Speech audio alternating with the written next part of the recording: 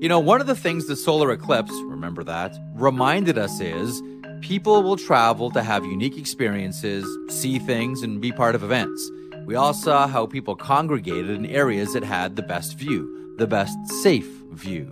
And they all had to stay somewhere, and many used Airbnb. I want to share something with you I was once told. One of the wisest things you can do when you host an Airbnb is find events in your area and let people in that community know that your place is available for out-of-towners. Many did this with the eclipse. You can do this as well. Your home could be an Airbnb. Seriously. It doesn't have to be your whole place. I mean, it could be. You'd be surprised what people are looking for when they travel. It's simple and it's really, really smart. You might want to think about it. You could be sitting on a whole new revenue stream. Concerts, sporting events, conferences. People are always on the move. Your home may be worth more than you think. Find out how much at airbnb.ca/host. But I think there's a lot of teams around Tanafin. Tanafin. I should call them that. Tanafin. I think there's a lot of teams around Tanafin. 32 Thoughts, back with you again, presented as always by the GMC Sierra. Someone, Elliot, that's been with us from pretty much day one and have always continued to support us. So for that, we say thank you for helping to keep the lights on around the place. Merrick Friedman and Dom Shermatti along with you. A little bit later on, you'll hear from Kyle Connor and Connor Hellebuck of the Winnipeg Jets. You know, before Sunday, I was saying, you know what? That Winnipeg-Vancouver game was the game of the weekend. And then I saw the Rangers and the Islanders on Sunday, Elliot, and I may have different thoughts. We'll get to all of this coming up in a moment. But this is a show where we have to talk about Jaromir Jagr. And number 68 finally finds its rightful place in the rafters. The speech was wonderful. The warm-up was great with everybody with the mullets. And Jagr comes out to take warm-up, which was such a wonderful touch there as well.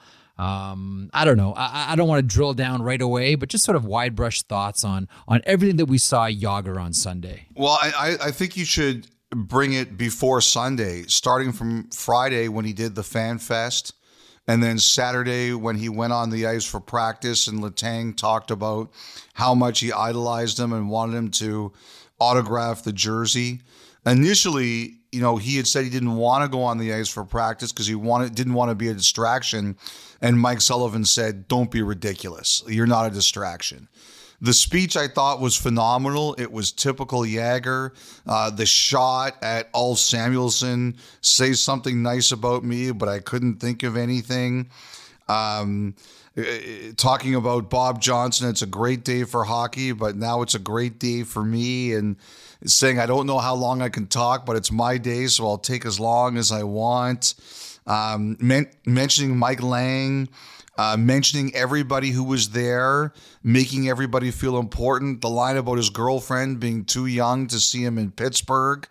It was like they knocked it out of the park. They didn't just knock it out of the park, Jeff.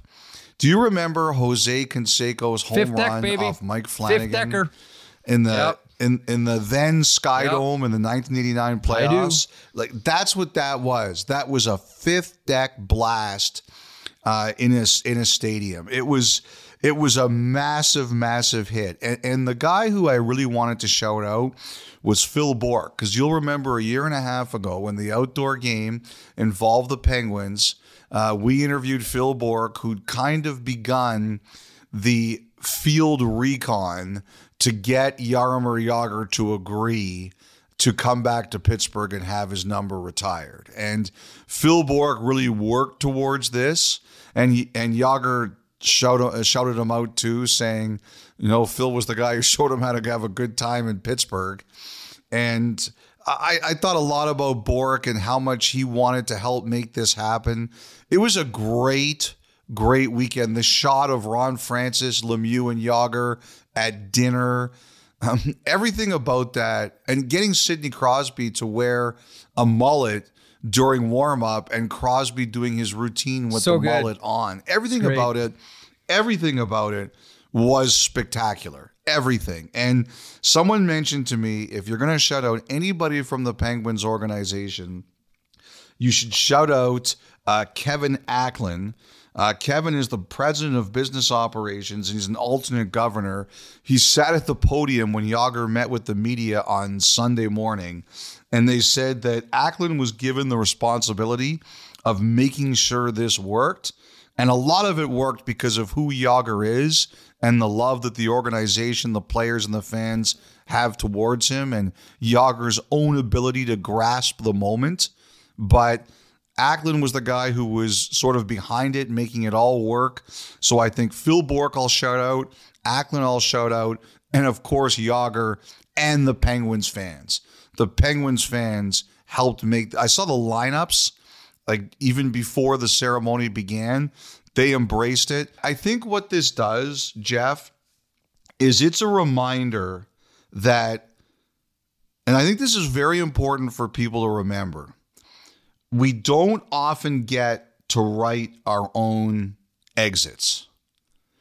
No matter how much we've given to a company we work for, or whether it's a relationship that goes sideways, in life, we don't often get to write our own exits. But what we forget and what we need to remember is that time can heal. It doesn't always heal, but it can heal. And I think there was a lot that happened. Like Jaromir Jagr, for everything he did in Pittsburgh, and there's a couple of moments we'll talk about, he should never have been forgotten. Like even if he went and played for half the league after he left, it shouldn't have mattered. It shouldn't have mattered. You know, he got traded, things changed, that happens. But it's always a reminder that we need time to have things heal. And I'm glad it happened. And I'm glad everybody made it work because it was a spectacular weekend, a smashing success. I only have two minor complaints. Number one, okay. I wish it wouldn't have happened on the same day as the Rangers-Islander outdoor game. I think both those things deserve their own pure 100% spotlight. And number two, the Penguins lost to the Kings. You cannot lose that game. But Crosby scored. You have to Crosby win scored. that Sidney game. Crosby scored. Does that not count? Crosby scored in the game, though, Elliot. Yeah, I'm sure. I bet you if you went into the room right after and you went to Crosby and say, hey, team lost, but you scored. You okay with this? I'm sure that would go over really well. That's Crosby. That's Crosby. You know, I think that we were all sort of, when Jagr made his comeback and, you know, chose Philadelphia over Pittsburgh, and he commented on that, and he talked about, you know, Sid has his own line and Malkin has his own line, and I needed to carve out something else for myself. I think that we all wondered, because this is around, you know, 211, 212, 213 and on, did it almost not feel to you, like to your point about Jagr going through half the league, did it not feel like every year he was going to join a different team and help a younger player? Like he goes to Philadelphia and all of a sudden, like it's, you know, there to help shepherd Claude Giroux, and he's into Dallas and he's there shepherding Jamie Benn, a very young Jamie Benn at that point, 22 years old, I think. And then into Boston with Brad Marchand, etc. Like, did you not get the sense that Jagr was going like almost like a Kwai Chang Caine from Kung Fu, going from team to team to sprinkle sort of, you know, magic Jagr dust everywhere to the younger players? That's how it felt to me when he came back. Well, I just think he loves hockey, right, as he said. Like, it is proof that he absolutely loves hockey, and I think that's all part of the package. And let me say again, one more time, he should be, the 3-year mandatory non-playing period should be waived for him. He should be inducted immediately because, as we all know, he's playing to keep his old team alive. And nothing shows his love for hockey more than that. And I know it won't work, and I know nobody will listen, but he should be immediately elected and inducted into the Hockey They were making Hall of that same point on the broadcast tonight, saying that there's there's no reason why the Hockey Hall of Fame Was that before or after Jagr swore? I'm not sure. I can only imagine Josh Getzoff's face, though. You know, he was, he understood my language barrier. So we were, sorry. It's genuine. I'm more nervous than I played. Like the player came out at you right there. Like, sorry, I was just like. All you can do is laugh. All you could do is laugh. One thing, and that's a great moment. One thing that I thought of this weekend is a story that Brian Burke told me about interviewing Jagr. And this is the 1990 draft. So he had been working for Pat Quinn and the Vancouver Canucks. He said, as part of the interview, he said to Jagr, how many teams have you captained growing up? And Jagr said, none. And Berkey said, sort of around the table, there was like, that's a red flag. Is there a personality issue there? Is there a selfish issue there? Like, what's the issue with Jagr, with this supreme talent? How come he's never captained a team growing up? And then Jagr paused and said, because I was always playing 2 or 3 years up, so I was always too young to be the captain of a team. And Berkey goes, okay, yeah, just waive that whole captain's thing. We won't worry about that. But it almost seemed as if, everything that he achieved in the NHL, and, one day it will culminate going into the Hockey Hall of Fame. But as for the purposes of this podcast, getting his number 68 retired, it almost seemed like he was sort of destined for this kind of greatness really early on in his life, Elliot. Look, I think when you have the work ethic that he has, I have heard people say before, Jeff, that working hard is not a skill.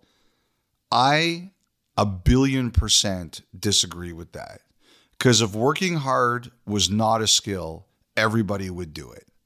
And, I guarantee to you, you have met a lot of people who don't work that hard, especially in our business. You meet a lot of people in our business who have the ability, but don't want to work or do the work. So I really do believe that there is a skill to it. And he clearly has had that skill all his life. And I think, especially as he got older, one of the reasons that he lasted as long as he did and as successfully as he did was because of that work ethic and that commitment to training. Now, favorite Jagr moments. What were yours? Watching him dance through the Chicago Blackhawks was really, really special. Although, you know what? A lot of my Jagr moments, as well, as much as a lot of them are wrapped up with the Pittsburgh Penguins, and there certainly are plenty, a lot of my Jagr moments are actually with the Rangers. And you know what? Him playing with Michael Nylander. Remember when the Rangers went through like this experiment where they would bring in like a different center for him to play with, almost like trying to find magic slippers. They just kept bringing in a different center after different center after different center to try to find who could play with them. And it turns out like the only guy who really could was Michael Nylander. Those are some of my great Jagr memories. But as far as the Penguins go, just watching Penguins fans. Sorry, Penguins fans. Just reach out to Jeff Merrick on social for Jagr's number retirement, and we talk about the Rangers. That's at Jeff Merrick. Yeah, you got me there. But as far as Penguins, but the Chicago goal is right. Dancing Blackhawks to me was that to me was like the supreme Jagr moment. But you know what? Like I look at all the stars of that era, and Jagr was such a big target. That like when you are large and can move like that, you get chopped and whacked and slashed and hooked and cross-checked. Like you look at the gauntlet that guy had to go through. Mario was the same way to get the ice that he needed to get to score and to create. That to me is like, you were talking about working hard as a skill. You're right. There's a saying, pain now or pain later. Like everything that Jagr did with Pittsburgh, he went through hell to pile up like 149 points and 127 points and 102 points. Those all came with bruises. There was like no easy runway to the net when Jagr played at all. And he was large, so everybody could get a lick in on him. I've always felt that way, like smaller players and shifty players, kind of hard to hit, kind of tough to get a piece of. Jagr was big and guys clubbed him every chance they got. To me, his is the story of endurance as much as it is skill. Well, endurance in terms of that and how long he lasted. I'll just mention that Chicago goal because, as you know, I used to be a big Blackhawk fan. They go to that Stanley Cup final. That's game one of the series. The Penguins are the lethal team. They're the defending champions. They're the huge favorites. I remember thinking if the Blackhawks steal game one, maybe we've got a chance here. And it's 4-1, and they come back. And that was the tying goal at 4-4. And when he scored that goal, I was like, yeah, that was nice. And then it was nice to actually think that the Blackhawks had a chance in this series. And then Lemieux scored in the last minute off a face-off. And I remember just that game hit 0 and it was over. And I said, I can't believe I actually thought the Blackhawks had a chance to win this series. Yeah, it was just the race for who the runner-up was going to be, kind of like during those Islanders dynasties as well. There were a few teams that, got close, but got a little bit too close to the sun and then got burned. Same way with the Pittsburgh Penguins. Congratulations to number 68. It is Elliott where it very much belongs. Yeah. Also on Sunday, a great outdoor game, a great stadium series game, a great comeback game, a rookie lap from Matt Rempe, and then a great fight with Matt Martin and Matt Rempe. We haven't seen a player make a debut at an outdoor game until Sunday afternoon. There was a wonderful moment before the game where Mark Messier and Mike Keenan were brought into the room. This is 30 years after 1994, of course. And there was and then the game itself, like from the opening puck drop, just flat out delivered, Elliot. There was so much to like about that game. Even the most cynical hockey fan, even the biggest Ranger Islander haters out there have to look at that game and say, wow, that was really something. Well, I think you have to add the Devils and the Flyers to it, because I thought the weekend was hugely successful. And I heard from a couple of people who had their first outdoor game experiences, and they said to me that it is true what we say on this pod, and that is that this is not for the TV viewer. This is for the people who go to the game. If you go to one of these games and you have a bad time, chances are you're the problem. Because so many people I know go to these games and they love it. It doesn't matter how cold it is. It doesn't matter if the game's great. It's just the experience. And the NHL's done a really good job of learning how to put on a show around the game. You can have fun during the whole event. That's what they've gotten much better at doing. And I thought the whole weekend was fantastic. Panarin, he's at his career high for goals. He tied it. That overtime winner tied it, 32. And by the way, the moment that puck went in, I knew that was a goal. The NHL has continuation. If the net comes off, but the shot goes either directly in or as that shot did, it hits the goaltender and goes in, that's a goal. And so I had no doubt about that. That's a devastating loss for the Islanders and their fans, a huge win for the Rangers and their fans, a big win for the Devils, who are right back on the precipice of the playoffs. Like just massively entertaining weekend between the Flyers coming in as Rocky, the Devils coming in as the Sopranos, and Tyler Toffoli looking actually like he was a character on the series, to the Rangers coming in the uniforms of the police and the fire department, to the Islanders coming in as the Islanders. And, I have to say this, I saw two really opposite takes. Yeah. Like how sad it was that Lou Lamoriello didn't let the Islanders pick something different, to how funny it was that Lou Lamoriello made the Islanders stick to the script.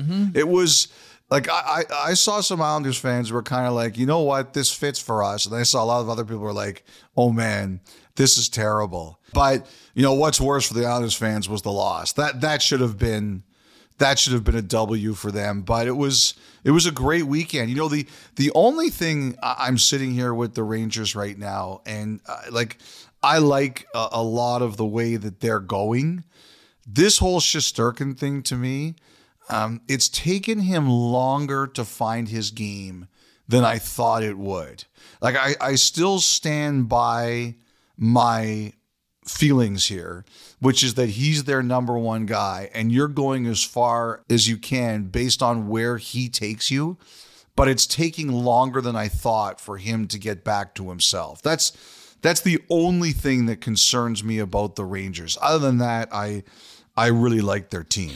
They're a lot of fun. A lot of dynamic personalities, some great players. As you mentioned, Artemi Panarin, who's one of my favorite players in the game. I'll tell you what, on that Panarin goal, I felt real bad for Noah Dobson. That's the one guy. He's had a marvelous season. He's had an awesome season. season, and people are talking about him. He's going to get some. He's not going to win the trophy, but he's going to get some Norris consideration. He's going to get some down ballot love. Certainly, I felt really bad for him on that one, man. I felt so bad for Noah Dobson on that play, just knowing what a great season he's had. You know what? The best players, they have the puck on their stick all the time. Yeah. You're going to make mistakes. It happens. Like I remember talking to Steve Nash about this. Steve Nash was always very high on the NBA list in turnovers. And once he said to me, he goes, I have the ball all the time. It's going to happen. Yeah. I love that. Like I love the way he said, he says, the guy's in the Hall of Fame, or he's going to be in the Hall of Fame. Even Hall of Famers make mistakes. Further to, I might pick up a point you made about Artemi Panarin, and we just finished talking about Jaromir Jagr and a lot of the young players that he helped during his comeback to the NHL. Everywhere Artemi Panarin goes, he makes everybody around him better. Like it's the hallmark of one of the great players. I mean, Gretzky was the best at this, better than anybody else. But Artemi Panarin has helped either resuscitate, rejuvenate, or create a lot of careers that are still with us in the NHL. And the most recent one is certainly Alexis Lafreniere. But he's not the only one. Like I can't help but wondering if, somewhere down the road, and I cross my fingers just because I want Artemi Panarin in the league for a long time, if he just turns into that guy by the end, like Artemi Panarin assumes that mentor's role for someone, maybe every different season or every couple of seasons, just assumes a mentor's role in the NHL, because Elliot, isn't the story of Artemi Panarin the guy who makes everybody else around him better? Like you keep hearing this guy is so easy to play with. This guy made the game easy. Does anybody in the NHL make the game easier than Artemi Panarin? Ask all the guys. Would you say Patrick Kane? Well, Kane is one of them too, and that's what those two guys were with such butter on the Chicago Blackhawks. But Patrick Kane is clearly one of those guys too. But Panarin is just. Like we were talking about Alexis Lafreniere being traded, and is this the last gasp now for Alexis Lafreniere? And much like any other problem, the solution is always put him with Panarin. He's just that guy in the NHL. He makes everybody better, everyone around him better, and that was on display once again at a glorious outdoor game. And you know what? The one thing that I will take slight exception with, and generally you're right. Like these aren't made for TV games. The viewing experience isn't as good as the live experience, but I thought that Rangers-Islanders game came off great on TV. Whether it was the colors, whether it was just the play, I thought it came off great. I really did. I thought it was excellent. There's something about those games when they get played in the late afternoon, when it switches from light to darkness, that does look very good. I've seen that happen a few times, and I've been at a couple where that happened. It does look really good when you sort of get into that late afternoon transition. I believe. I would just say for the most part, when you go to those games, it's more about the event than the game. I think for the TV viewer, it's more about the game than the event. So it's very, very different experiences. Now, they awarded the 2026 All-Star Game to Long Island. Yep. And I believe the Islanders have been pushing quite hard for this because they, obviously they've got the new arena, which is beautiful, and they're working on the areas around the arena, which the NHL has been very impressed with. And so I'm not surprised the Islanders got it. A couple other things here. I had a couple of fans who DM'd me and asked me, what about Detroit? I think Detroit is very much on the radar. One of the things I've kind of been told there is that the Red Wings are working on some things in the area, and some of the talk has been about, do they wait until all of that is finished before they get a game? So I do think Detroit is very much on the radar, but I think it's come down to, like I said, I don't know enough about this. Red Wings fans probably know better than me, but there are some projects they've been working on around there, and the debate has been, do you wait until that's all done? I think also Edmonton is kind of on the radar too. They have a new arena as well that they'd love to show off. Is it anti-Canadian to say that Edmonton in February might be a little bit of a concern? But I do think Edmonton is on the radar. The other thing I'm kind of hearing about here is the awards, and I think that they announced the overseas games as well next year in Finland and Germany. But one of the things is kind of the awards in the sense that I think they're talking about, because this year, the 7th game of the Stanley Cup final could be really late, and it's very quick into the draft. So I think one of the things that's kind of been discussed is, are there a couple of awards that are done right around the draft, since we're going to be in Vegas? And what someone told me on the weekend from one of the NHL teams is that one of the ideas that's been thrown around is, the NBA, when someone wins an award and their team is in the playoffs, they have a press conference unveiling the award during the day, and then, or the day before the game, and then, you kind of reward the player with a big ovation in front of their fans. And I don't necessarily think they do that with one of the big ones like the Hart or anything like that.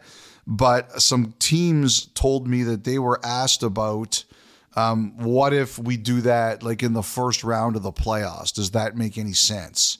And so I think that's kind of being thrown around there. I think that's a very interesting idea, because it sounds like a big award show isn't in the cards this year. So if Minnesota makes it in, then you award the Lady Byng to Marc-Andre Fleury game 1 of the playoffs then? Assuming he's still there, yes. I know you're not giving up on this campaign. We'll talk about that at a different time. Maybe even on today's podcast. We still have plenty more to get to. That's an interesting note about the awards, and some speculation as well about the Islanders hosting in 2026. How much of a factor with all of this with the Islanders do you think the presence of John Collins is? I'm sure it has a lot to do with it. He's got a lot of great ideas. He works for the Islanders organization. He used to work at the NHL. He's got a lot of ideas. He's excellent, very creative. And I would think that he will come up with a lot of ideas that the league will like to see. This will be the first time, I think, that we've had an all-star game in the year where we've also gone to the Olympics, right? And so I think they're looking at this as kind of the gateway to the Olympics. And it makes sense. The Olympics are in Italy, and, you go to New York first, and then you send the group off to Italy. And so I think that's going to be part of it, is, kind of the big gateway to Milan. And I'm curious to see what they come up with there. Okay, gateway to the Hart Trophy. Don't look now, but Austin Matthews just had another hat trick, his 6th hat trick of the season, and is now up to 48 goals. Elliot Friedman, as we talk about the McKinnons and the Kucherovs, and can McDavid get there and get in the conversation for the Hart Trophy? He's got 48 goals. Elliot, what's going to get him into Hart conversation? Well, look, he's on pace for 75. There hasn't been a lot of talk with Matthews for the Hart Trophy, right? Like most of the Hart Trophy talk, and deservedly so, has been around McKinnon or Kucherov or Panarin or McDavid. But by the way, did you not love McDavid's celebration after Bouchard won the game the other day in Dallas? That was pretty hilarious.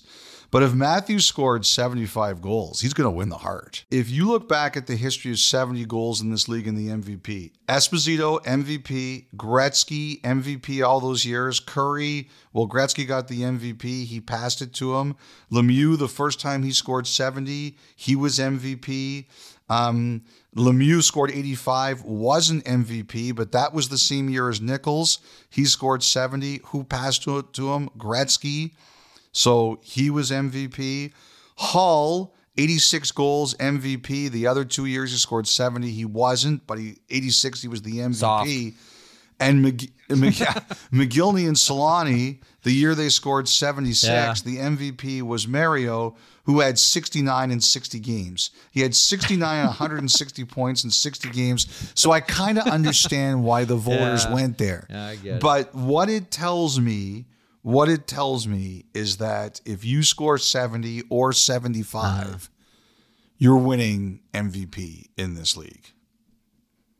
And also about the Leafs, Bettman's appeal ruling on the O'Reilly appeal is due today. Okay, let's get to a couple of things you talked about on Saturday. I want to get to noted U2 hater. You know what Connor Hellebuck wins? What's that? Glengarry Glen Ross. Set of steak knives. Third place. You're fired. I feel sorry for the person who finishes third in Hart voting behind Matthews and Hellebuck. Put the coffee down. Okay. Some things from Saturday. Noah Hannafin going to market. This little defenseman is going to market. What's going on with Calgary? That's pretty good, I have to say. Thought I heard you say that on Saturday. You know, I really feel for the Flames and everyone around them. I really do. I don't want to talk about them.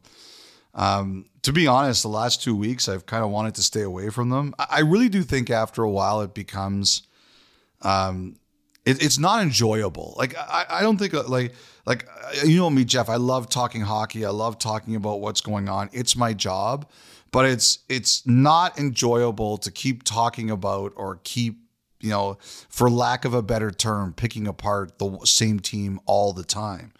And last week, I didn't really want to talk about them, but then the Markstrom thing with the Devils came to you, and you can't ignore that. And this week, I didn't want to talk about them, but then, you know, you talk to a whole bunch of teams, and it's like everyone's waiting on the Flames to decide what they're going to do, and it's pretty clear what's going on with Hannafin, that he's going to market. Now, the team doesn't want to talk about it, and the agent doesn't want to talk about it. And I think it's because, you know, the Flames were going really well, and then the Markstrom thing got out, and it's you know, Ron and Kelly were basically saying on Saturday night how they think it's really fouled up their season. And I think the Flames are also trying to protect some of their players, particularly Markstrom, and, you know, who is not a UFA. And, you know, I just think they want to calm the noise around their team. And it's just so hard to do it. But look, it's pretty clear Hannafin's going to market. We know Tanev's going to be traded. I think Markstrom is frustrated, but he's basically says, you bring me something and I'll consider it. You know, so I think that's where we are. When it comes to Tanev, I think the Flames are waiting till a first round pick gets offered. I think that's what they're waiting for. And if a team steps up with a first rounder, I could see it happening. And I think there's a pretty big group there. It's Toronto, which I think is offering multiple picks, but none of them are first, and their first second available isn't for 4 years. So that's a challenge. It's Toronto, it's Dallas. I think Colorado's in there. Edmonton and Vancouver. Vancouver, I think it's very hard for them to do, but I think they like the idea of it, and they would really prefer Edmonton not get them. Like, I think with Edmonton, it's all coming down to what they think they want to do. Like, what is their number one thing that they decide to go after? And they still have a little bit of time to figure it out here. But that's like, they're going to take a swing. You know, Ken Holland has joked before, nobody's traded more first round picks than him. And this is a go for it team and a go for it year. So they're going to do it again, probably. So I think he's looking at it like, what am I going to do it on? And so that's part of this. But I think there's a lot of teams around Tanefin. I should call them that, Tanefin. I think there's a lot of teams around Tanefin. I think there's a lot of teams around Tanev, and I think the number of teams around Hannafin is growing because now they see where this is going. I think a team like Toronto would love to get Hannafin, but I don't believe, like I said this last summer, that I think Hannafin's position was to go to the States if he hit the market. And the U.S.-based teams certainly think that. Like, they think that if he goes to the market, they're going to have the better chance of getting him than Toronto or anyone else. So, you know, I think the market for Hannafin is growing. And, you know, we'll see. We'll see where that goes from here. But, boy, I wish I could stop talking about the Flames because It's too much, and I think it's bad for their players and for them too. I think it's a lot to handle. It's a lot, but you listen. You play the course, right? You play what's in front of you. What can you do? I think we're all sort of wondering, okay, where's the fit for Hanifin? I wonder, even though Dallas is probably looking for a right shot D, would they be interested in Noah Hanifin? And they just lost Yanni Hakanpää. I'll tell you what, I don't know how they would do it by way of what they would have to give or how they could fit in. But my first thought, hearing you talk about that on Saturday, Elliot, were the Tampa Bay Lightning. Like, they're not going to throw in towel. I mean, I don't know how that would possibly work. But that Julien Brisebois might, Well, they also don't have a lot to give up. That's what I'm saying. They're in the same boat as Toronto. I don't know how they would. I don't know how they would make it work. But there would be interest, especially now with the injuries.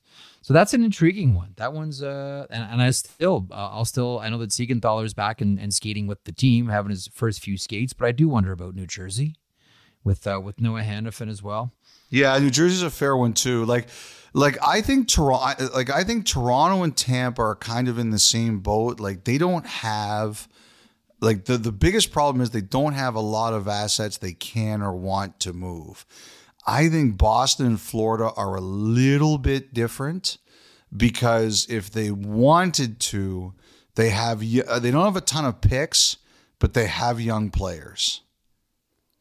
Like, that Lundell has been thrown into some things this year, and I don't know that Florida wants to do that, but if they did, they could. And Boston has players that they could move to. They don't have a lot of picks, but they have players.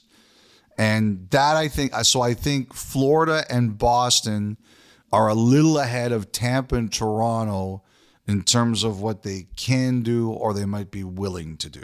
Hey, we just mentioned Florida and Tampa there a couple of seconds ago. How about that game on Saturday? Emphatic. Oh my God, 9 in a row. 9-2 Florida Panthers. Jonah Gadjevich with 2 separate fights, one with Watson, one with Chernak. That was... Kachuk with 4 points, Ben with 4 points, 2 goals and 2 assists each. That was there's very few times on the calendar you can send a message.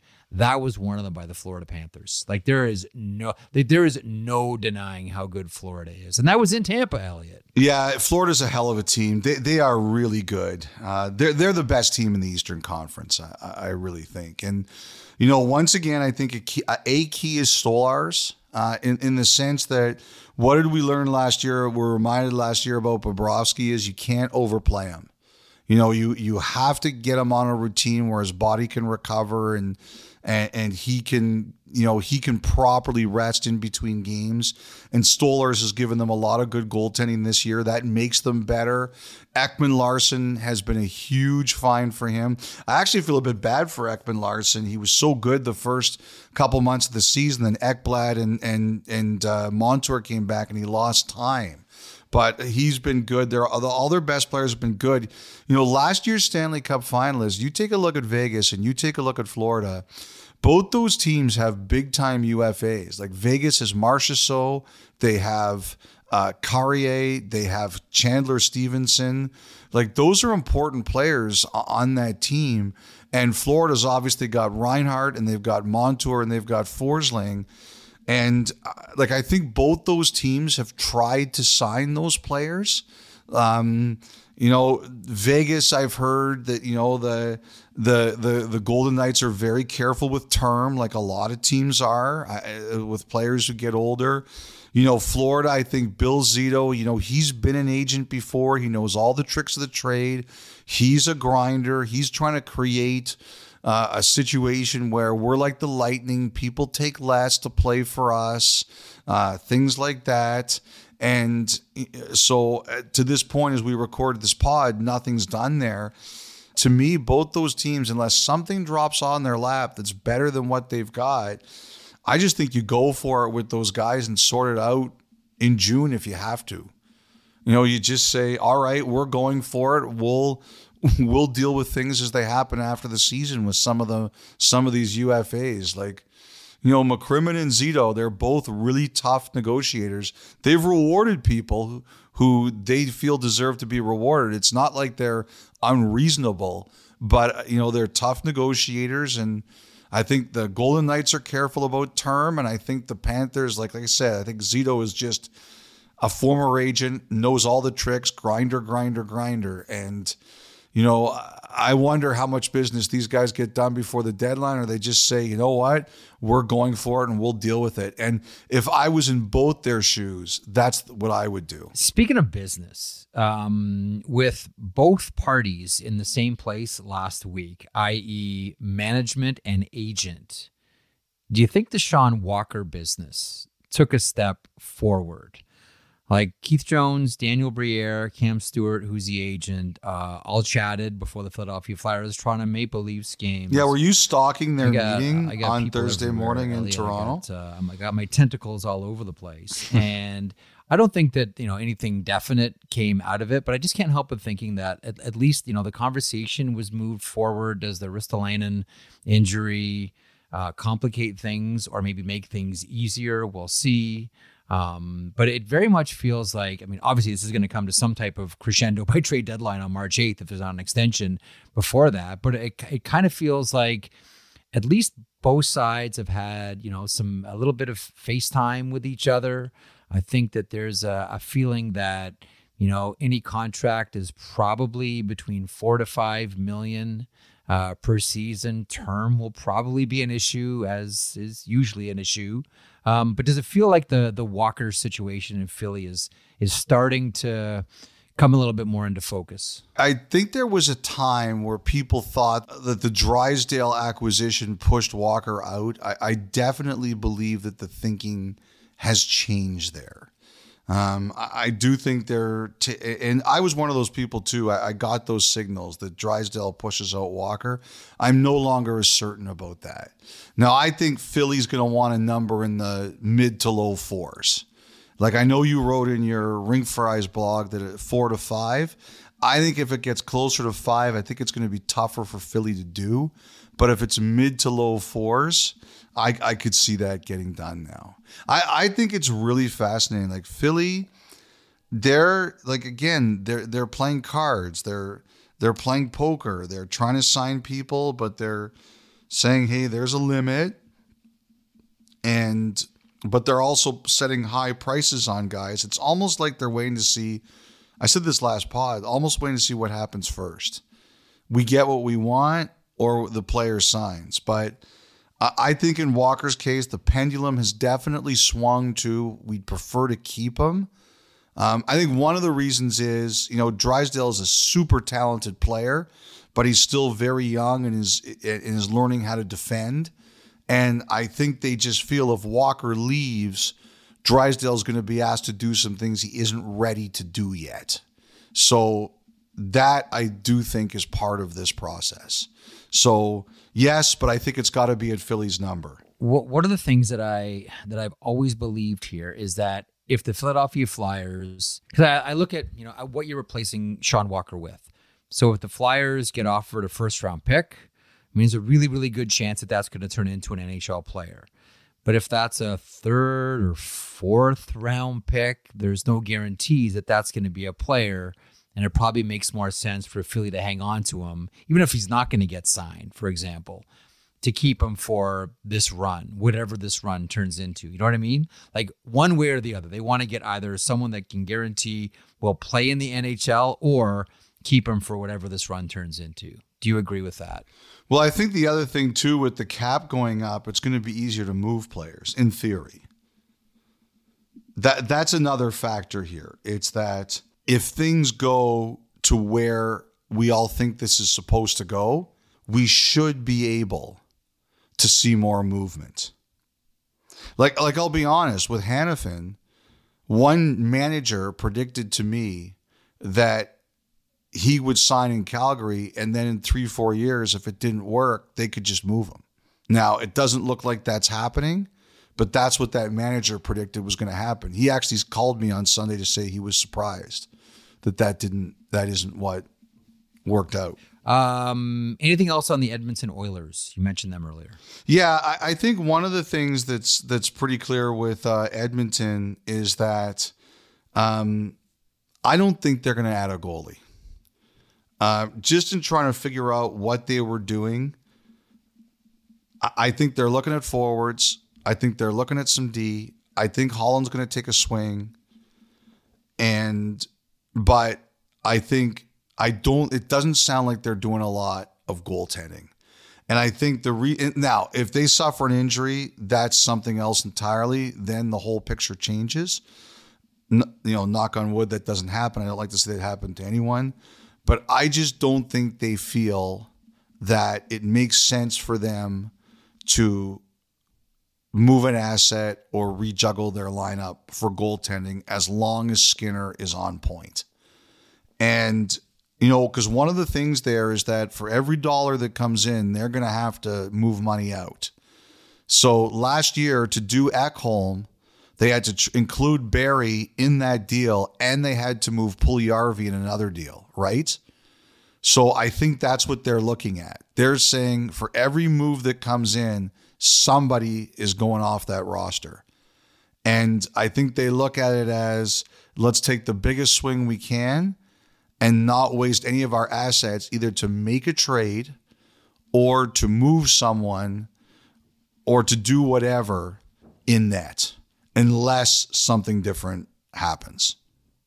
And by the way, something else you wrote in your Rink Fries blog I agree with. Mark Hunter and Columbus, it makes a lot of sense because of the connections, but I do think that Ken Holland's future in Edmonton could tie into Mark Hunter's future in the NHL.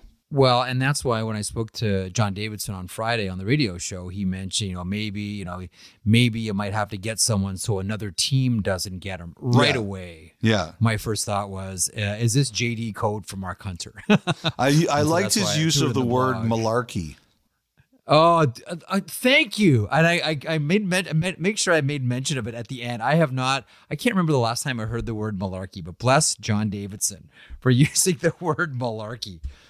Taking us all back and making us feel old, Elliot Friedman, but I do love and miss that word, and let's bring that up, JD. Okay, let's finish off with this one. The Andrew Burnett story with U2 and the Sphere and the guys thinking about vacations and the dusting by the Dallas Stars.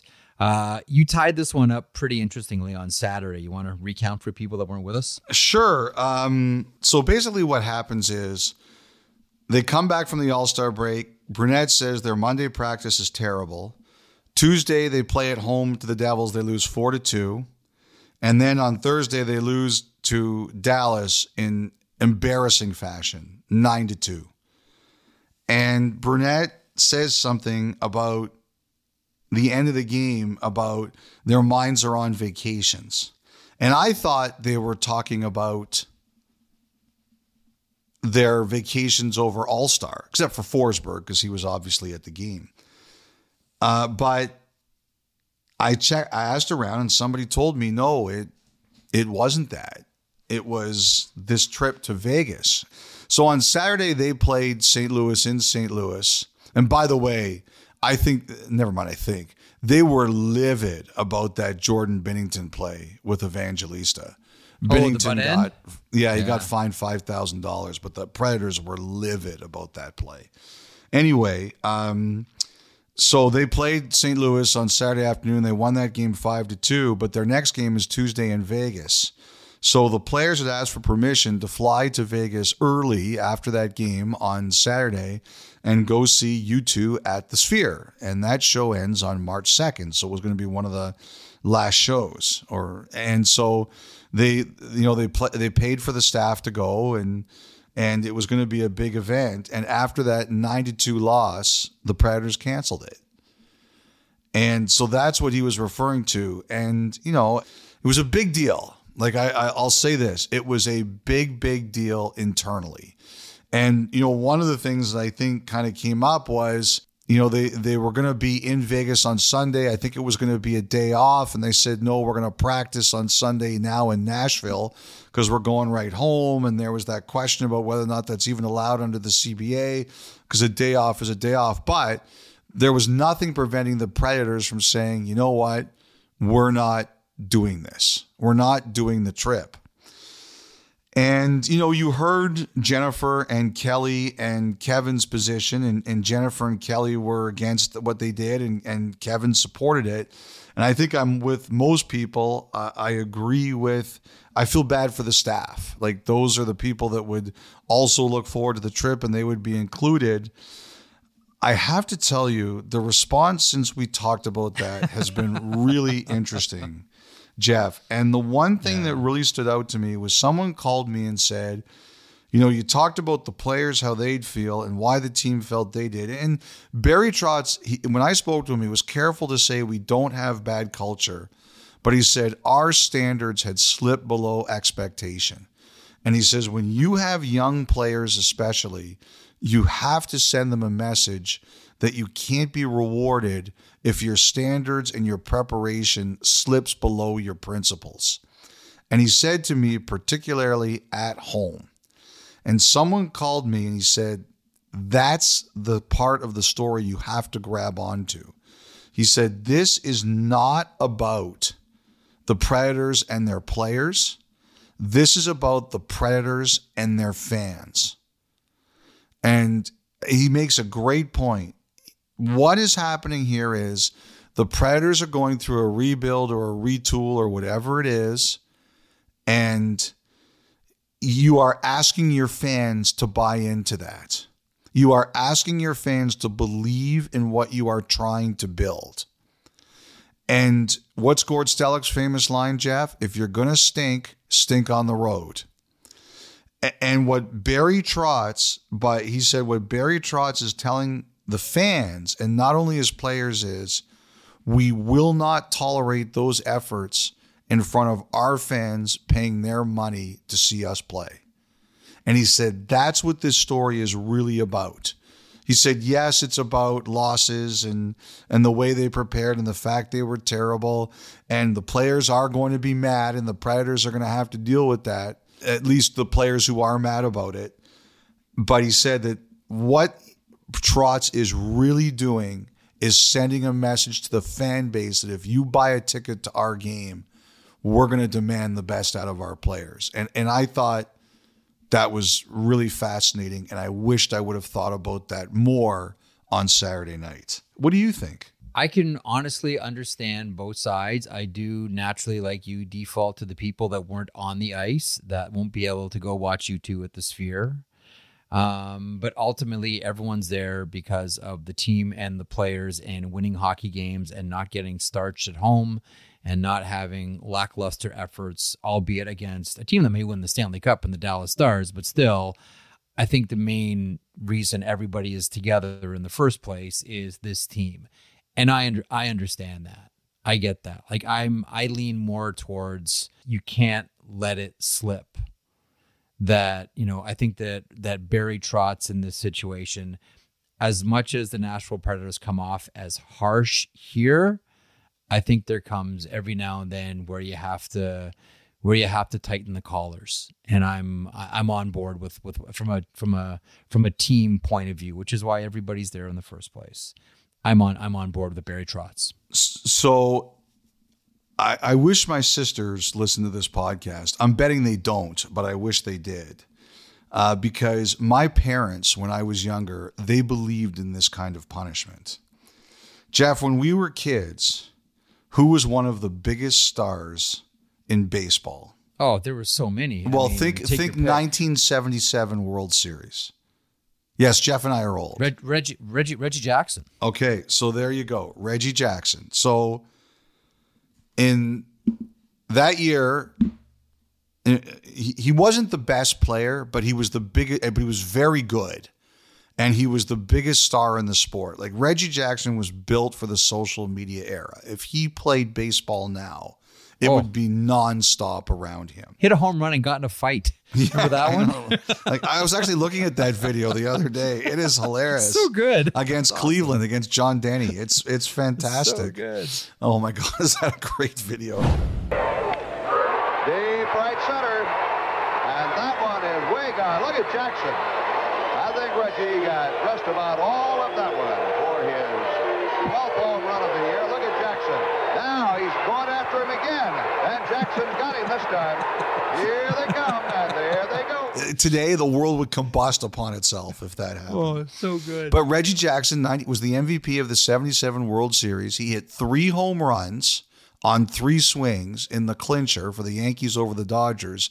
And he actually hit a home run in Game 5. So I think he had home runs in 4 swings and 4 consecutive at-bats. Like, he was a massive star. And in 1978, they came to Toronto to play the Blue Jays, and my parents got me tickets, and I was so excited. Now, I can't remember what I did, but they sold the tickets. They called somebody up and sold the tickets right in front of me. Like, that was devastating to 7.5-year-old Elliot. And another time they caught me lying. Didn't turn you off sports though. No, they sure tried. Made it worse. Yeah. And another time they caught me lying, and I can't remember what I lied about, and they canceled my birthday party. Now, to be honest, I'm a bit antisocial, so that didn't bother me too much. But losing the Reggie Jackson tickets sure did. My parents were very, very much like that. They were, if you step out of line, and unfortunately I stepped out of line a few too many times, they came after me with serious punishments. So when this came out this week, I was like reliving childhood trauma. But you know, like the thing is, Jeff, like I was really torn on this one. I really was. But at the end of the day, especially because as you and Kelly and Jen said, there are staff members here that were really being rewarded. But I do understand that you're here to do a job, and you have to do the job. Yes. Speaking of do the job, we're going to do our emails and phone call job here in a couple of moments. And also, a little bit later on, you'll hear from Kyle Connor and Connor Hellebuck from the Winnipeg Jets, who are part of one of the best games we saw this weekend. Winnipeg 4, Vancouver 2 in a thriller on Hockey Night in Canada on Saturday. But up next, Montana's Thought Line. Don't go anywhere. Listen to the 32 Thoughts podcast ad-free on Amazon Music, included with Prime.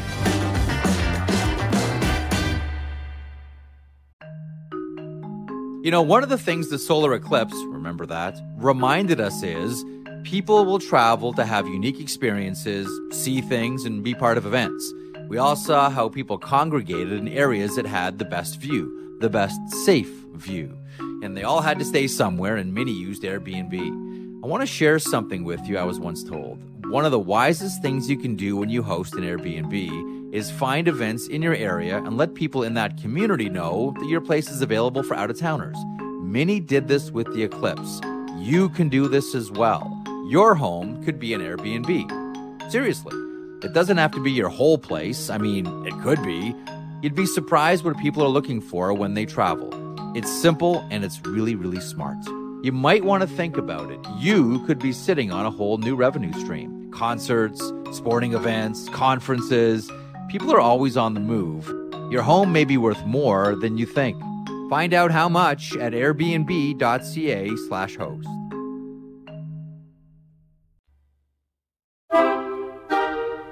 Here we are once again, the Montana's Thought Line, Montana's Barbecue and Bar, Canada's home for barbecue. Elliot.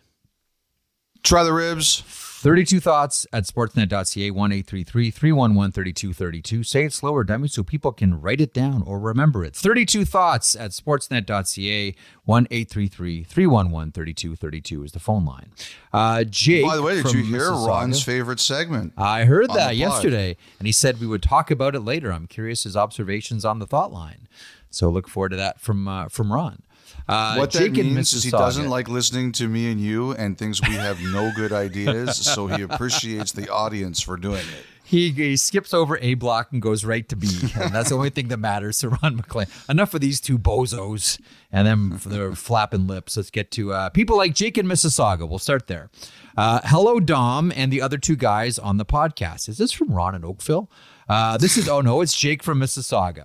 I have a question about how teams pay players who are under contract with them as a player, but due to injury, they are no longer able to play, but now find themselves working for the team in another capacity. Example, Jake Muzzin currently working as a scout for the Maple Leafs, but is still under contract as a player for this season. Do they pay them an additional salary, one for the money they are owed as a player, and now additional salary for the other job with the team, or are they paid the one player's salary and that's all? Here's my favorite part of the email.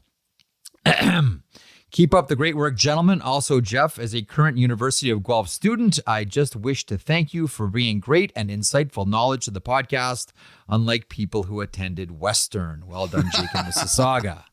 Yes. This question is disqualified, and I refuse to answer. Elliot is answering this under protest. Under protest, that's right. I'm going to take it up with the commissioner upon appeal. The answer is they just get their regular salary. There's no additional salary or anything like that. You just get your regular salary. And, sometimes it's paid out by insurance unless you suffer an injury that you cannot be insured for, like a player who's got a lot of hip injuries or something like that. But it would be paid out on the regular salary. No additional monies collected. Okay. Good question. Really good. Bad location. Good question. No, excellent location and excellent question. Okay, we move along. I love emails that are framed like this. This comes to us from Hames in Victoria. Greetings from Victoria, British Columbia, home of the Stanley Cup champion Cougars. Yes, that is very true. The Victoria Cougars back in 1925 beat the Montreal Canadiens 3-1. That's back when it was a best-of-5 series. Great reference, Hames. Here we go. It's about Phil Kessel. Phil Kessel coming to Vancouver to skate and talk to the Canucks got me thinking about PTOs during the regular season. Specifically, can a UFA like Kessel sign a PTO and practice with the team? Could he play an actual game or two with the team? What are the limits when it comes to a mid-season tryout? Love the pod, try the ribs. Hames from Victoria. You have to sign an actual contract. You can't play in the NHL unless you are an emergency goalie, like, say, a Zamboni driver who has to play in a game because two other goalies get injured. You have to be signed to an NHL contract to be eligible to play in a game. So, Phil Kessel could not sign an ATO and then dress. He has to be signed to an NHL contract. There's another exception, for example. In the American Hockey League, you'll see some players who have not yet signed with their NHL teams. Their either junior or NCAA season ends, and they sign what's called an ATO to play in the AHL. Yep. And their NHL contract doesn't start until the next season. That can happen. But for you to play in an NHL game, you cannot sign under a tryout agreement. You have to sign a contract for the rest of the year. Excellent. Let's get to a voicemail. Let's hear from Sean in Edmonton. My question is about suspensions. With all the controversy behind this Morgan Riley suspension and, every suspension, why doesn't the Department of Player Safety just have a set of guidelines? So, making up numbers here, a hit to the head is 2 games, and hit to the head with intent to injure is 3 games. If it happens at the last minute of a game, it's another game. Why isn't there a visible, and I think maybe that's the most important, a visible set of rules so that people can at least have a better understanding of why calls are made? I think this is a good question, and I think it's a question that a lot of people would agree with. I think the simplest answer is, I've talked about this with various members of the Department of Player Safety throughout the year, and the answer is that they want some latitude for situations that they feel are more or less harsh than previous situations. And they want that ability to make a call depending on the circumstances of the game. Like, for example, let's look at the Morgan Riley. If you look at the Riley suspension and the video, that cross-check was penalized much more seriously than other cross-checks that caused damage. For example, I had talked with Jeff in the past about if it was a ride up, as Riley's was, it connects with the arm first and then goes up, it tends not to be punished more seriously. And if you watch the video, they make a point of saying that, yes, this is a ride up, but we consider this more serious. And so I think if that situation had been set where there was a certain number of games they could give it because it was on a list, maybe they couldn't have punished Riley as seriously. So the Riley suspension, I think, is a perfect example of why the league doesn't want that situation, because it was a ride-up. It didn't cause an injury. Greg played the next day. You could look at something like that and say, okay, historically, that's only 1 or 2 games, maybe 3. But in this particular case, because it was revenge, there were so many mitigating circumstances. Revenge, ride-up, not a hockey play, after the whistle, no injury. Like, there are 4 or 5 different pieces to this. And I would bet if you placed it under a set of rules, it probably would come in under 5 games. So while I think a lot of people would agree with the overall question, it doesn't allow bending for the circumstance, I don't think. I would also say this: the Department of Player Safety feels they are much more consistent than they get credit for. I don't know if I would go that far. I see some things I look at and I'm like, okay, I'm not sure about this, like every other person. But I do think there is generally a thread through a lot of suspensions. Sometimes they are more or less harsh than I'm expecting.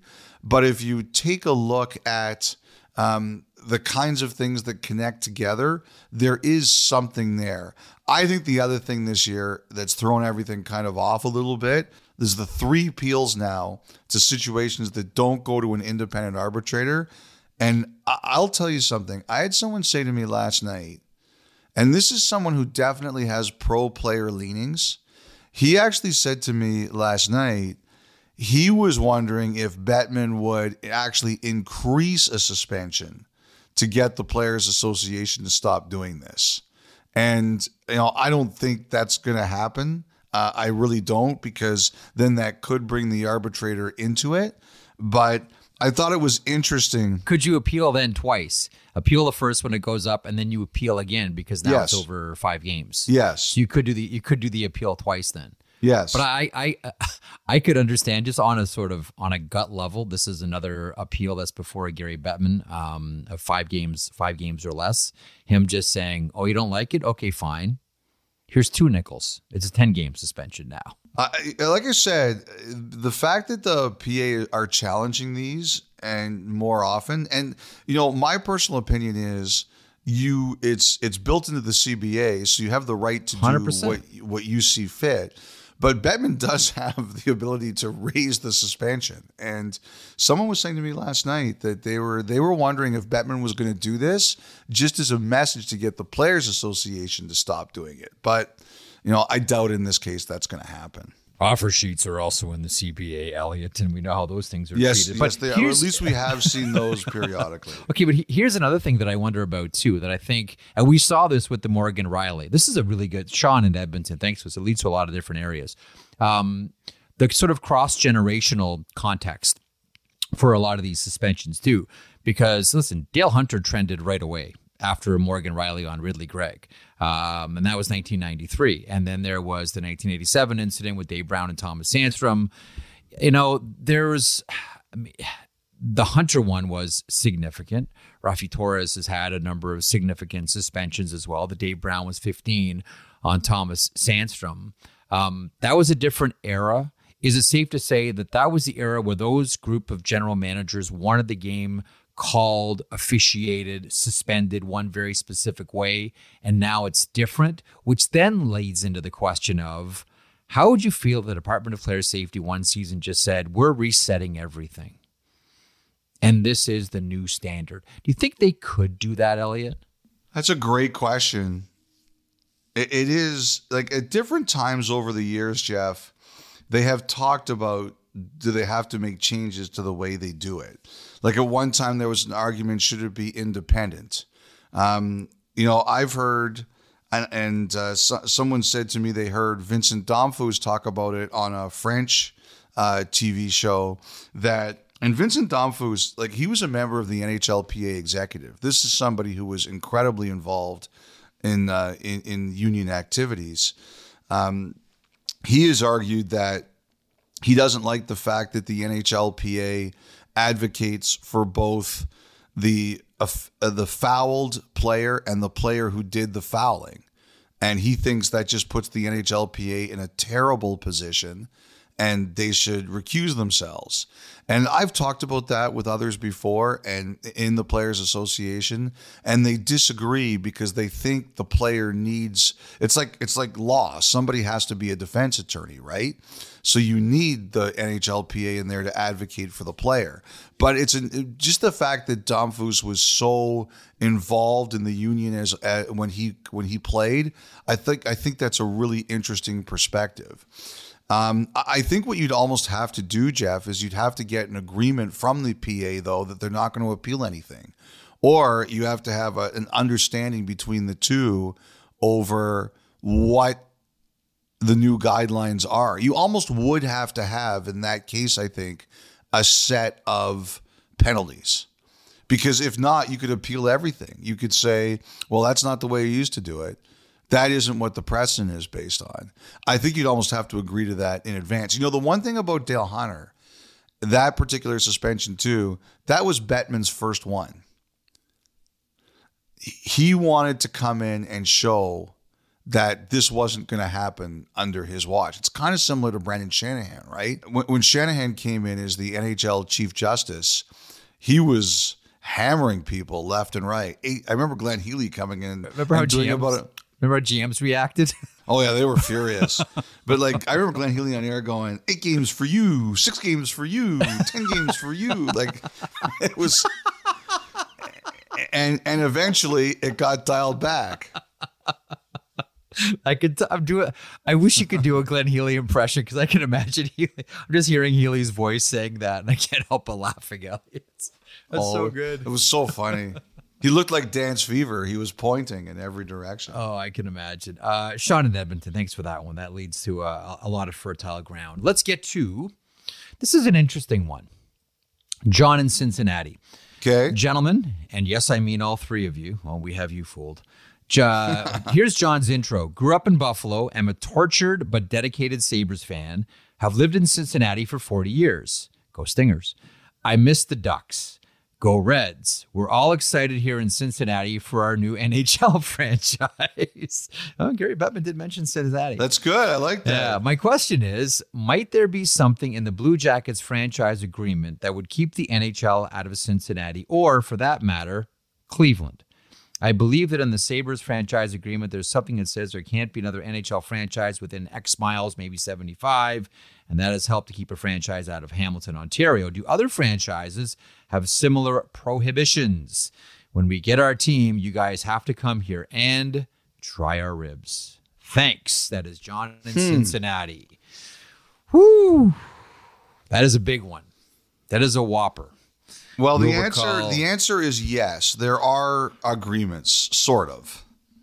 Remember how much trouble Eugene Melnyk got on Primetime Sports for talking about territory and the Ottawa Senators? Yes.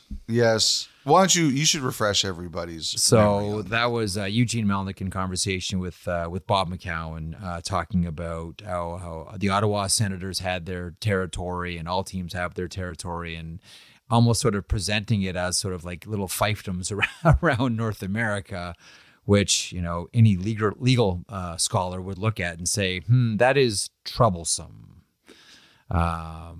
And that led Eugene Melnyk. I'm not sure whether he did a retraction to it or a clarification, mind you, but I do remember that raised a lot of eyebrows. The idea of, I mean, it's a non-competitive stance, right? It's essentially artificially keeping people out of a marketplace. So I know that Eugene got in some hot water over that one. But look, everybody understands there is something. Like I remember when the Mighty Ducks of Anaheim came into the league, Bruce McNall, their franchise fee, I think, was $50 million, and the Kings got half of it. And so I remember reading, and I wasn't around at this time, but I remember reading stories and hearing in the past that, Bruce McNall had to sell the other owners on the fact that $25 million was going to the league and $25 million was going to him. So there are understandings about what you can do, and I think the NHL is also uniquely attuned to how other teams in your area would affect your business. Like, to me, the return of the Quebec Nordiques, it's not about whether or not Quebec City can handle a team. It's about how would that team affect the business of the Montreal Canadiens. And I believe that. That's my belief. They would just have a huge effect on the Canadiens' business. Why isn't there a team in Hamilton or in that area? And people have talked about it. It's because how would that affect the business of both the Buffalo Sabres and the Toronto Maple Leafs? Like, one thing I think the NHL would like to see, and has talked about it on and on in the past, is a third team in the Scotiabank Arena. So it's like LA. You have they have two basketball teams and a hockey team. Yeah, reverse. I think the NHL would love to have two hockey teams and a basketball team in Toronto. But one of the things you talk about is how does that affect the business? So whether it's official or unofficially official, these things are absolutely in the forefront of what a league is thinking. It's a great question. I'll remind people that when the New York Islanders joined the NHL, the New York Rangers received a territory fee from that organization. I think it was 5, 6, maybe even as much as $10 million back in the early 70s when the Islanders were allowed in to the National Hockey League. Great question there. Put it this way. That is a question, Elliot, you can probably do an entire not just podcast, but podcast series on. We didn't give it enough concert because of the authority of time here on this pod, but that is a great question, and that's one that leads into an enormous discussion. So thank you for that. And thanks to everybody who submitted questions, either at 32thoughts@sportsnet.ca or the Thought Line, 1-833-311-3232. The Montana's Thought Line, Montana's Barbecue and Bar, Canada's home for barbecue. We're back in a moment.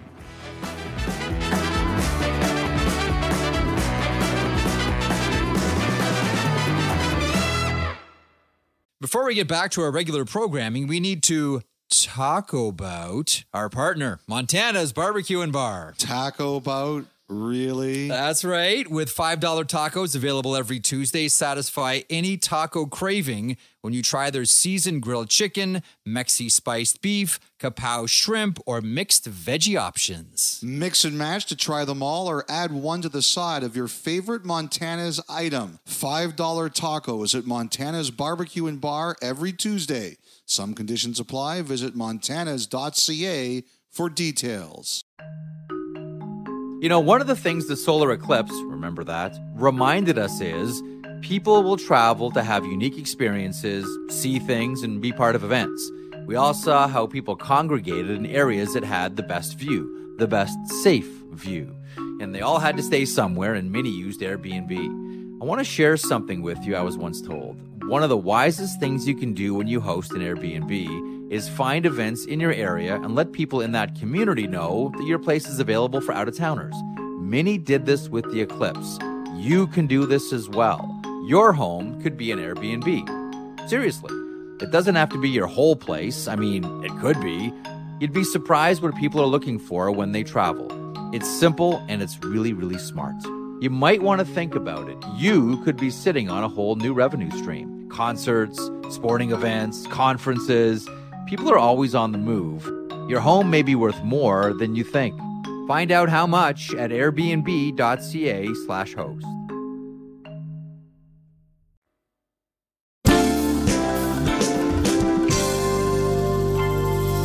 Welcome back back to the podcast, 32 Thoughts, presented as always by the GMC Sierra. And coming up here, you're going to hear from a couple of Winnipeg Jets. And wasn't that a great game on Saturday? Even if you're a Vancouver Canucks fan and it was in your own barn, you have to admit the Rick Tocchet versus Rick Bowness game delivered. And a couple of players who always deliver, Kyle Connor, you're going to hear from him, and Connor Hellebuck as well. Our good friend Joey Kenward from Vancouver texted me this morning, Sunday, and made a good point about Connor Hellebuck. Lifetime against the Vancouver Canucks, Hellebuck is now 14-4-0, save percentage 941, 1.73 goals against, and has the best save percentage against the Vancouver Canucks of any goaltender in NHL history. You'll hear from Connor Hellebuck, but up first, Kyle Connor of the Winnipeg Jets.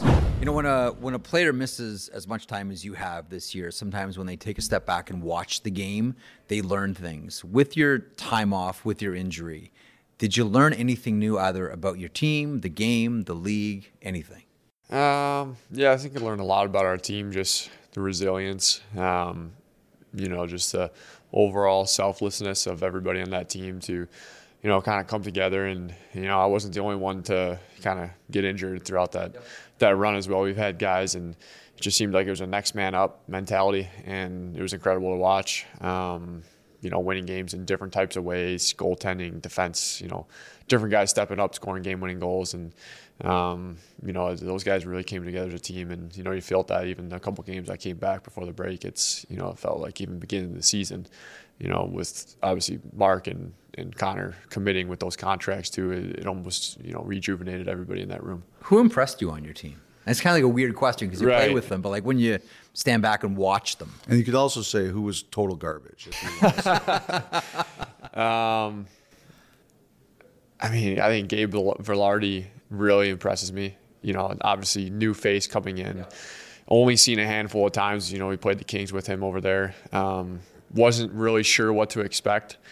And, the way he wins battles and the way he controls his body and, fends off defenders, he's really tough to get off the puck. And he controls it really well. And it seems like he dangles somebody every game. Like he's got really in tight hands and heavy stick, right? Heavy stick. Like he's just like a strong, smart player in that way. Like he's really good down low on that power play in front.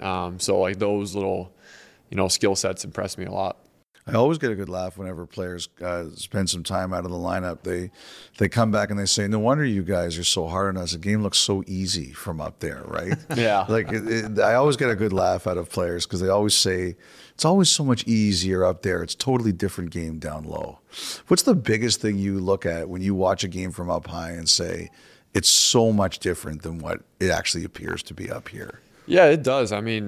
You see the game in a different, through a different lens where, plays may come to you a lot easier. You're watching the game and, it looks obvious in certain scenarios. And, that being said, when you're on the ice and things move a lot faster, it's a different perspective. You don't have a bird's eye view over top and, seeing the outlets, seeing the different, defensive positioning by players where they should be. And, it could be eye-opening. Sometimes it helps for a guy too that's could be struggling in the lineup and to sit back and watch a game from the stands like that.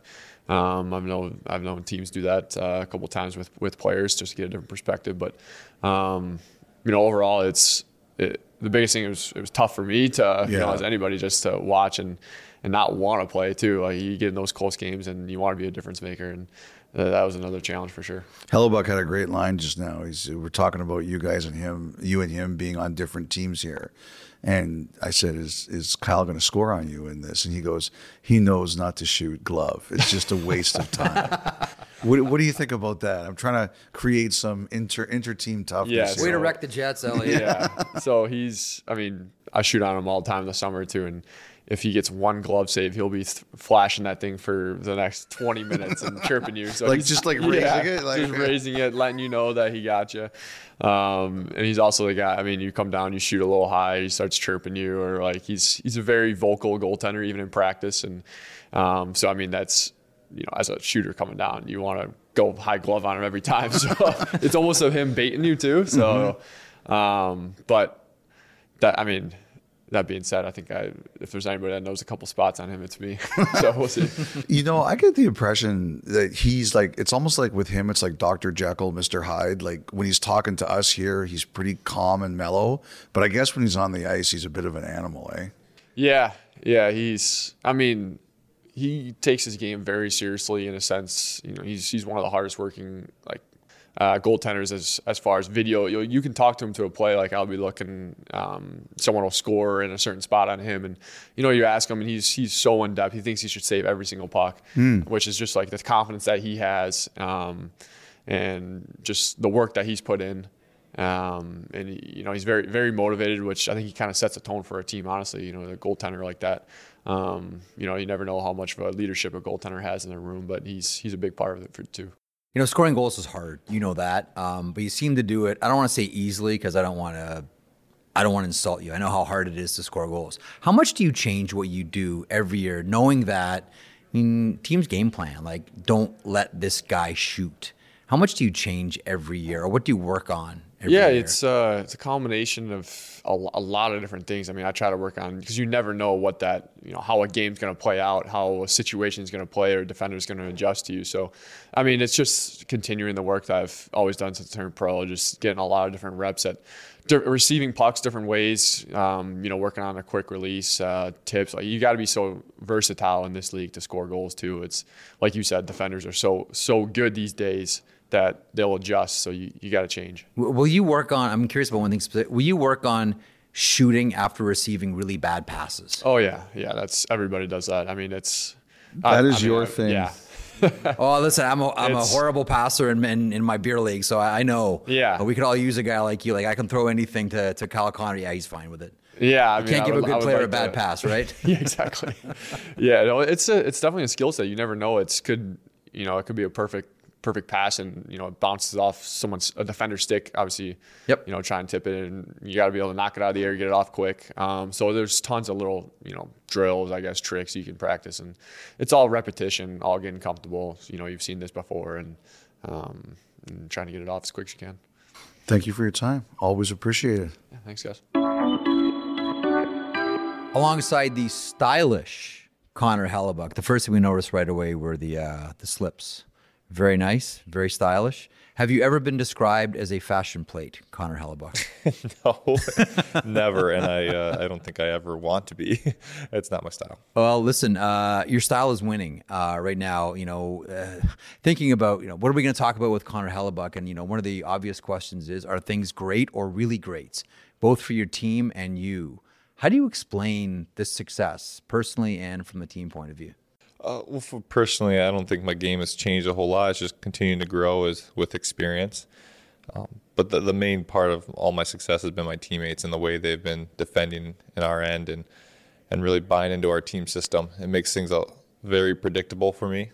And when you can be predictable, you can really get ahead of the game. And that's kind of right up my alley, is I like to stay ahead of it at all times and know what's going to happen. So the guys have been playing so good in front of me that has made my life a lot easier. There was a lot. Rick Bowness has talked a lot lately about that trade and how it affected your decision to stay, the Dubois deal in Winnipeg. Was that the biggest thing in the offseason that convinced you the Jets were the right place for you? It definitely helped. I had a really good chat with Chevy, the GM, just before camp started about where the team's mentality's at. And he really drove home that he's there to win a cup. And it's not just a year or two. It's when I'm there, it's cup time. And my main whole purpose I guess you can call them rumors, but my whole purpose of taking the summer to really be patient and taking information was, where can I personally win a cup? And trade helped. You can see the direction of the team. But, I've always believed in that room, and the room's been solid. And we even showed it last year that we can be really good. It's just been really hard mentally going into every first round and getting knocked out so quickly. And I know there's the pandemic year. We went to the second round, but then we got swept. And, that takes a toll on a player, especially when you think your team deserves more and is better than they're showing. So I just took some time, kind of collected information, and made the right decision for me, and it's paid off so far. It sure has. And, one thing, like, you're a really cerebral guy. And I'm wondering, when you were in that conversation with Kevin Sheldayoff, what questions are you asking? Because I'm betting you're asking pretty pointed questions. So, like, what are you asking him? Yeah, so that's a hard line because I don't want too much information about the team and the business side of things. Well, we do. So you do. Exactly. You agreed to this interview, so you got to cough it up. Yeah. So word for word, Hellebuck. Let's go. Our conversations would be very different. Mine was, where's the direction? Where's your mentality at of the direction of this team? And if I sign now, 2 years from now, you're going to realize, well, we should have rebuilt, and then I'm stuck in a rebuild. And from everything I was gathering, it wasn't.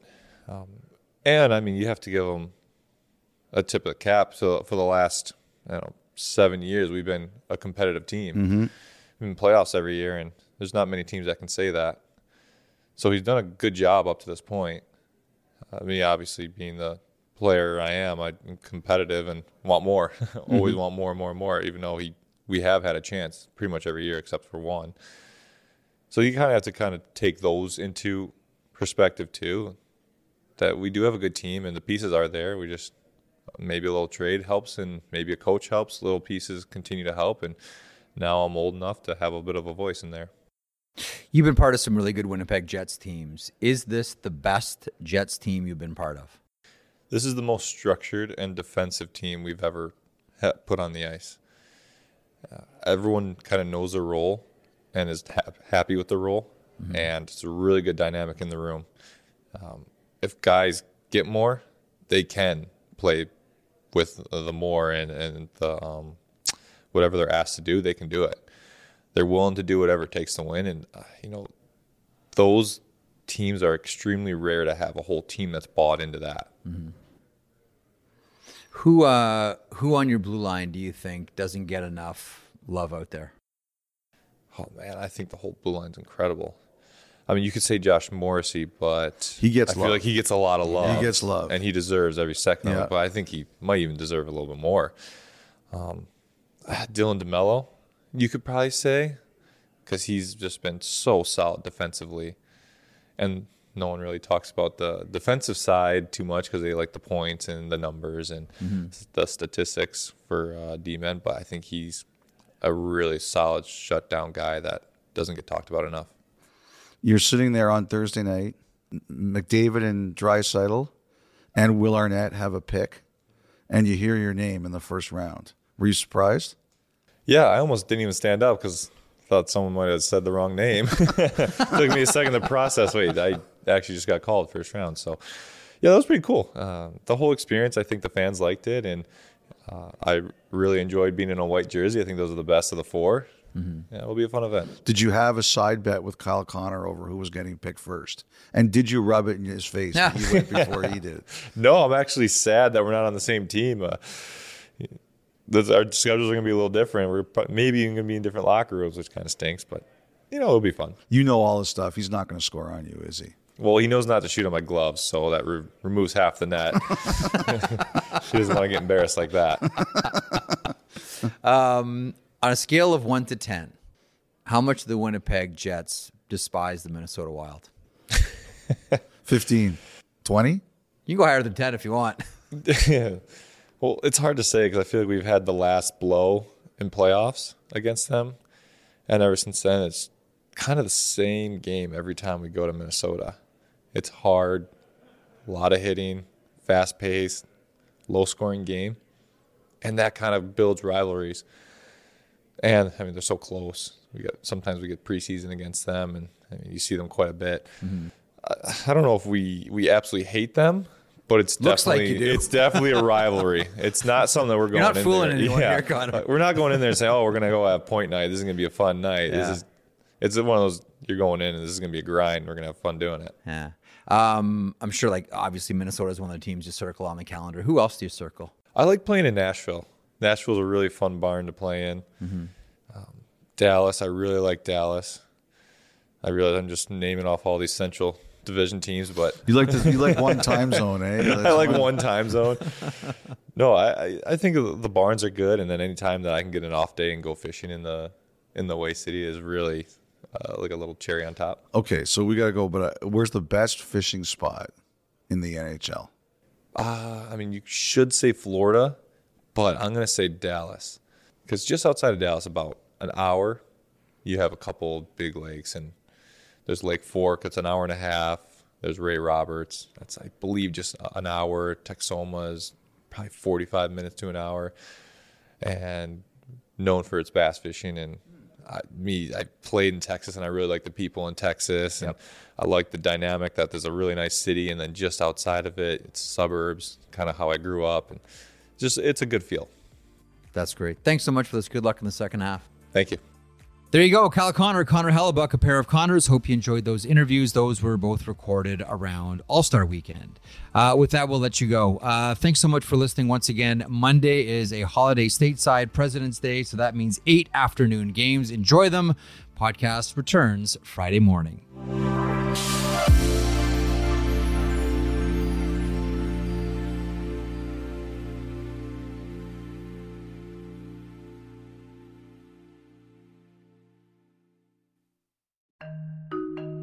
You know, one of the things the solar eclipse, remember that, reminded us is people will travel to have unique experiences, see things, and be part of events. We all saw how people congregated in areas that had the best view, the best safe view. And they all had to stay somewhere, and many used Airbnb. I want to share something with you I was once told. One of the wisest things you can do when you host an Airbnb is find events in your area and let people in that community know that your place is available for out-of-towners. Many did this with the eclipse. You can do this as well. Your home could be an Airbnb. Seriously, it doesn't have to be your whole place. I mean, it could be. You'd be surprised what people are looking for when they travel. It's simple and it's really, really smart. You might want to think about it. You could be sitting on a whole new revenue stream. Concerts, sporting events, conferences. People are always on the move. Your home may be worth more than you think. Find out how much at airbnb.ca/host.